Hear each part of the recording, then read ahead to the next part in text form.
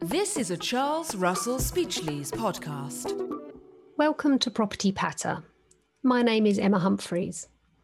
Earlier this year, I was joined by two members of our insolvency team, Roger Elford and Dan Moore, to talk through landlords' frequently asked questions about tenant CVAs.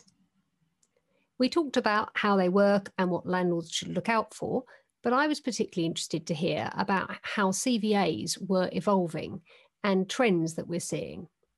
We promised listeners that we would invite Dan and Roger back to tell us more about this once the courts had given judgment on some of the high-profile CVA challenges. So here they both are. Welcome. Dan, perhaps you could recap on how we're seeing CVAs used by tenants in relation to commercial retail property portfolios. The landlord-tenant relationship has been under strain for a number of years, and the nature of CVA proposals has developed to address these tensions. So CVAs are now predominantly used to restructure distressed businesses with underperforming commercial retail property portfolios. As a result, CVAs are now increasingly detailed and technical, given the complexity of the businesses being restructured and the fact that CVAs are often combined with broader financial and management restructuring. We have seen the rise of the landlord-only CVA, which is a trend that has been accelerated by the pandemic. In such CVAs, a large proportion of landlords may form the only category of creditors that are compromised by the CVA, with all other creditors being paid in full. It has undoubtedly been a difficult time for landlords facing these CVA proposals. In conjunction with the rise of the landlord-only CVA and the general shift to turnover rents, for example, we have seen a number of challenges made by landlords to a number of high-profile CVA proposals. These are starting to be heard in the courts, and we do have some first instance decisions. Yes, that's right. I mean, as I mentioned at the start, we were awaiting the outcome of some important CVA challenges when we last spoke, and we now have the first instance decisions in relation to the CVAs for both New Look and Regis. I mean, if we start with the New Look case, what were the key points decided by the High Court there? I understand it's so far been a disappointing story for the applicant group of landlords, although obviously that will be subject to appeal. It is subject to appeal, but it was certainly not a success story for the applicant landlords.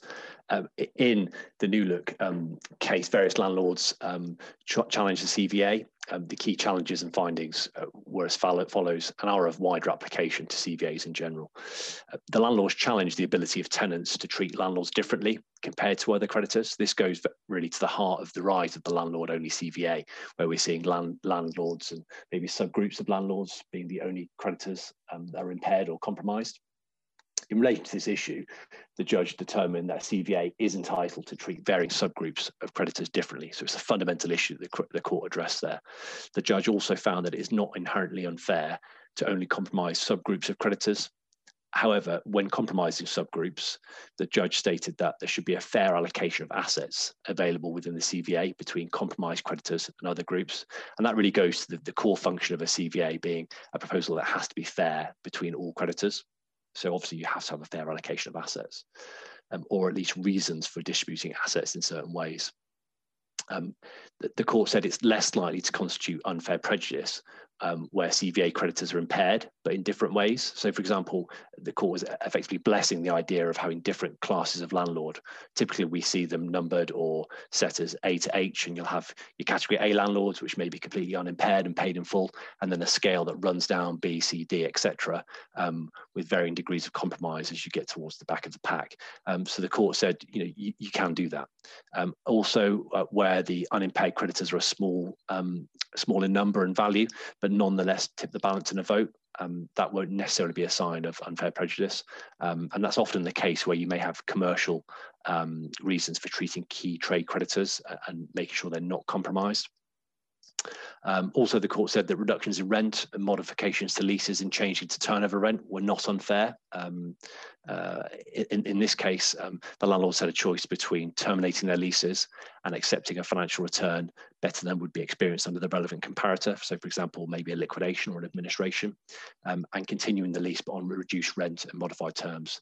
So basically, the court was saying on balance, allowing the CVA terms to run their course, the landlords were no worse off. That decision is subject to appeal, as you said, so it's very much watch this space. But I, for one, am not anticipating a major upheaval or overturn. I know obviously the landlords would like to see it, but I think we'll just have to watch this space. Yes, that's right. I mean, landlords won't be happy about that outcome. Just to be clear, what you said, Dan, was that CVAs can actually treat different subgroups of creditors differently, and that's something which I suspect some landlords will feel they're always in the group that get treated differently, and they won't be too happy about it. Absolutely, Emma, that's right. Roger, let's talk about Regis. Sounds like the landlords didn't have a fun day when it came to New Look. Perhaps you talk us through the points from the High Court decision in Regis. I understand that the tenant CVA there was revoked by the court. Yeah, Emma, that's right. In Regis, which it should be remembered is a sort of an old CVA by these standards. The CVA was proposed in early 2019.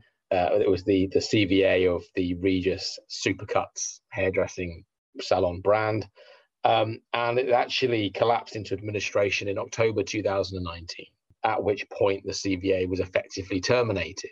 The landlords had challenged the CVA basically on many of the same terms as the New Look CVA had been subsequently challenged. But the landlords in Regis were very keen to seek an order that the CVA be revoked, notwithstanding it had already been terminated, in order to enable the landlords to pursue, and some would say make an example of, the insolvency practitioners who promoted the CVA in the first place. If it was revoked, the court would then have discretion to make adverse cost awards against the insolvency practitioners responsible and allow them to make awards of costs against them and repay the fees that they'd received for the job.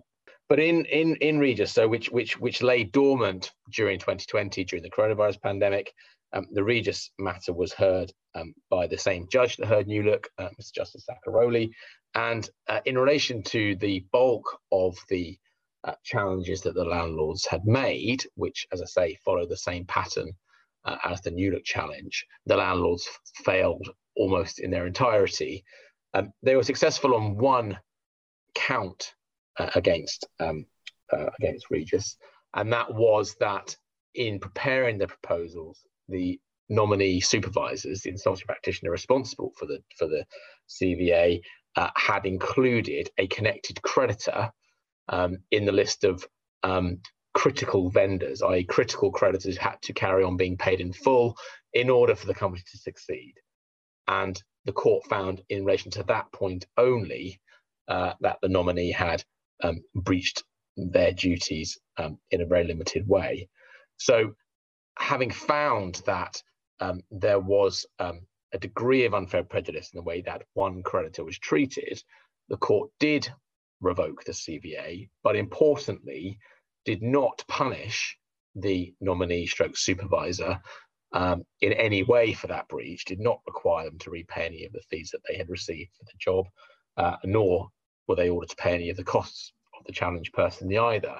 And this is important because this was one of the main thrusts of the landlord's arguments that they had been running in various CVAs, that as a means of dissuading would-be insolvency practitioners acting as nominees of CVAs, a potential challenge and a threat that they had to repay their own fees if they put forward proposals that were subsequently knocked over by the court, was acting actually in the market to dissuade CVAs from occurring. So Regis, in the main, largely followed the results in New Look, but importantly, it's another blow for the landlords in that, notwithstanding the CVA was revoked, they didn't get the relief they were seeking against the insolvency practitioners who put the scheme together in the first place. So a bit of a Pyrrhic victory on that point then, really. Absolutely. I mean, as I say, the company had collapsed into administration in 2019. It has ceased trading since then. No one had even acquired the business. And the only reason really the claim was kept going was in order for landlords to seek and obtain some form of relief against the nominees of the CVA proposal. Who would have no doubt heaved a sigh of relief at the result. So we've also seen, it's all been going on, chaps, in your field. We've also seen the restructuring plan proposed by Virgin Active upheld by the courts, where the interests of one class of landlords were, perhaps you might say, effectively ignored. Now, that wasn't a CVA, it was this new mechanism brought in by the Corporate Insolvency and Governance Act last year. But I thought it would just be worth a brief outline before we finish up on how that mechanism, that restructuring mechanism, differs from a CVA, and why the BPF, I thought, was very sort of, the BPF doesn't always come out and say it like it is, but it has here described the proposals as setting a dangerous precedent. So, Roger, what do you think about that? Yeah, Emma. So the restructuring plan was ushered in with great fanfare last year, as you say, under the Corporate Insolvency and Governance Act 2020, to sit alongside the existing scheme of arrangement mechanism that exists under the Companies Act. And unlike a CVA, which is a non-court driven process, it just requires the company in peril to put forward proposals to creditors who then vote on those proposals. A restructuring plan requires oversight and approval of the court. That's the first main distinction. The second point is that unlike a CVA, where it's possible to lump all the creditors together so that one group of creditors can effectively override the wishes and desires of another group of creditors, in a restructuring plan scenario, creditors are divided into classes of other creditors. And those classes are based on whether creditors in that class can reasonably consult with each other as to the outcome of the scheme of arrangement, so that they have similar interests. But as you say, there is an argument, or it's been said, that the court, in approving and sanctioning the Virgin Active restructuring plan, ignored or overlooked, or well, we'll see. We'll come on to that as to what they did in relation to those creditors. But in the Virgin case, there were effectively a restructuring plan that would result in 6 classes of landlord creditor being created, very much like Dan said earlier on. And of those 6 classes of landlord, 5 of those classes of landlord voted against Virgin's restructuring plan, which would have seen them receive less rent, rent arrears being compromised, etc., etc. And in fact, it was only the secured creditors and the one class of landlords who weren't going to be impaired by the restructuring plan who actually voted in favour of it. So this is a case where I think, had it have been a CVA, the dissenting landlords, those who are going to be impaired, would have been able to vote it down. But in this case, in relation to a restructuring plan, even though, as I say, 6 classes of creditor declined to vote to approve the restructuring plan, the court still has a discretion as to whether or not it should be approved anyway. And that's a very broad discretion. And in approving the plan, sanctioning the plan, notwithstanding 6 of the 8 categories of creditor had voted against, the judge, Mr. Justice Snowden, basically looked at 2 tests. He looked at the cross-class cram-down provisions, a bit of a mouthful, but in reality, he looked at what the alternative would be to this restructuring plan, and he said, well, in an administration, only the secured creditors and possibly some of the unimpaired landlords would get anything out of this, and therefore the value breaks with them. So I can effectively ignore, as you say, the wishes and desires and interests of creditors who would not receive anything in the administration of this company, which is the likely outcome if the restructuring plan wasn't approved. Secondly, the judge said, well, will these dissenting landlords be any worse off under this plan than under an administration? And he said no. He said that they're going to get something under the restructuring plan. They will get less in the alternative, being in administration. And therefore, he was prepared and able, under the provisions of the new Act, to override the dissenting class of the creditor in order to sanction the plan. And so it was approved, notwithstanding all of those dissenting landlords having voted against. So more bad news for landlords. Yeah, that's right. I mean, as the BPF says, I think the BPF said it not only is unfair, but it allows sort of, the PE houses that are buying up these retailers to benefit from the boom times and take the profits from these companies when times are good, but to dump liabilities to landlords when times are bad. So the BPF are saying that the owners of these businesses are having the best of both worlds, and I suppose there may be some truth in that, depending on what side of the fence you sit on.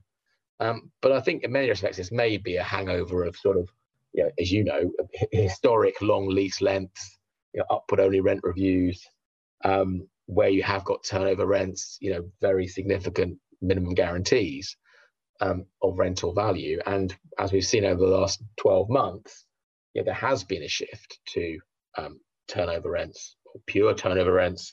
And I suspect we'll see a further movement towards more flexibility that will give tenants less reason to have to do these CVAs, whilst also trying to protect landlords' interests at the same time, which I think is going to be necessary in order, I think both parties, landlords and tenants alike, are going to have to adapt to survive. Yes, there's no doubt about that. I mean, things are already changing, particularly in the retail sector, obviously, but COVID has accelerated that change, hasn't it? And I'm sure we're only going to see, more of it as hopefully we go into a new world, and but it won't be the same as before, and there will be adjustments on both sides, as you say. It's finding that balance, isn't it? Absolutely. Well, thank you so much both for that very informative discussion. It's really helped to understand these complicated decisions. I doubt, from the sounds of it, that we've seen the last of CVA challenges, and certainly probably not the last of the new restructuring arrangement also coming into play. For our listeners, there's a lot more information about all of this on our website, so please do take a look or contact any one of us for further information. In the meantime, we hope you're enjoying The Unlocking, and please continue to stay safe. This is a Charles Russell Speechlys podcast.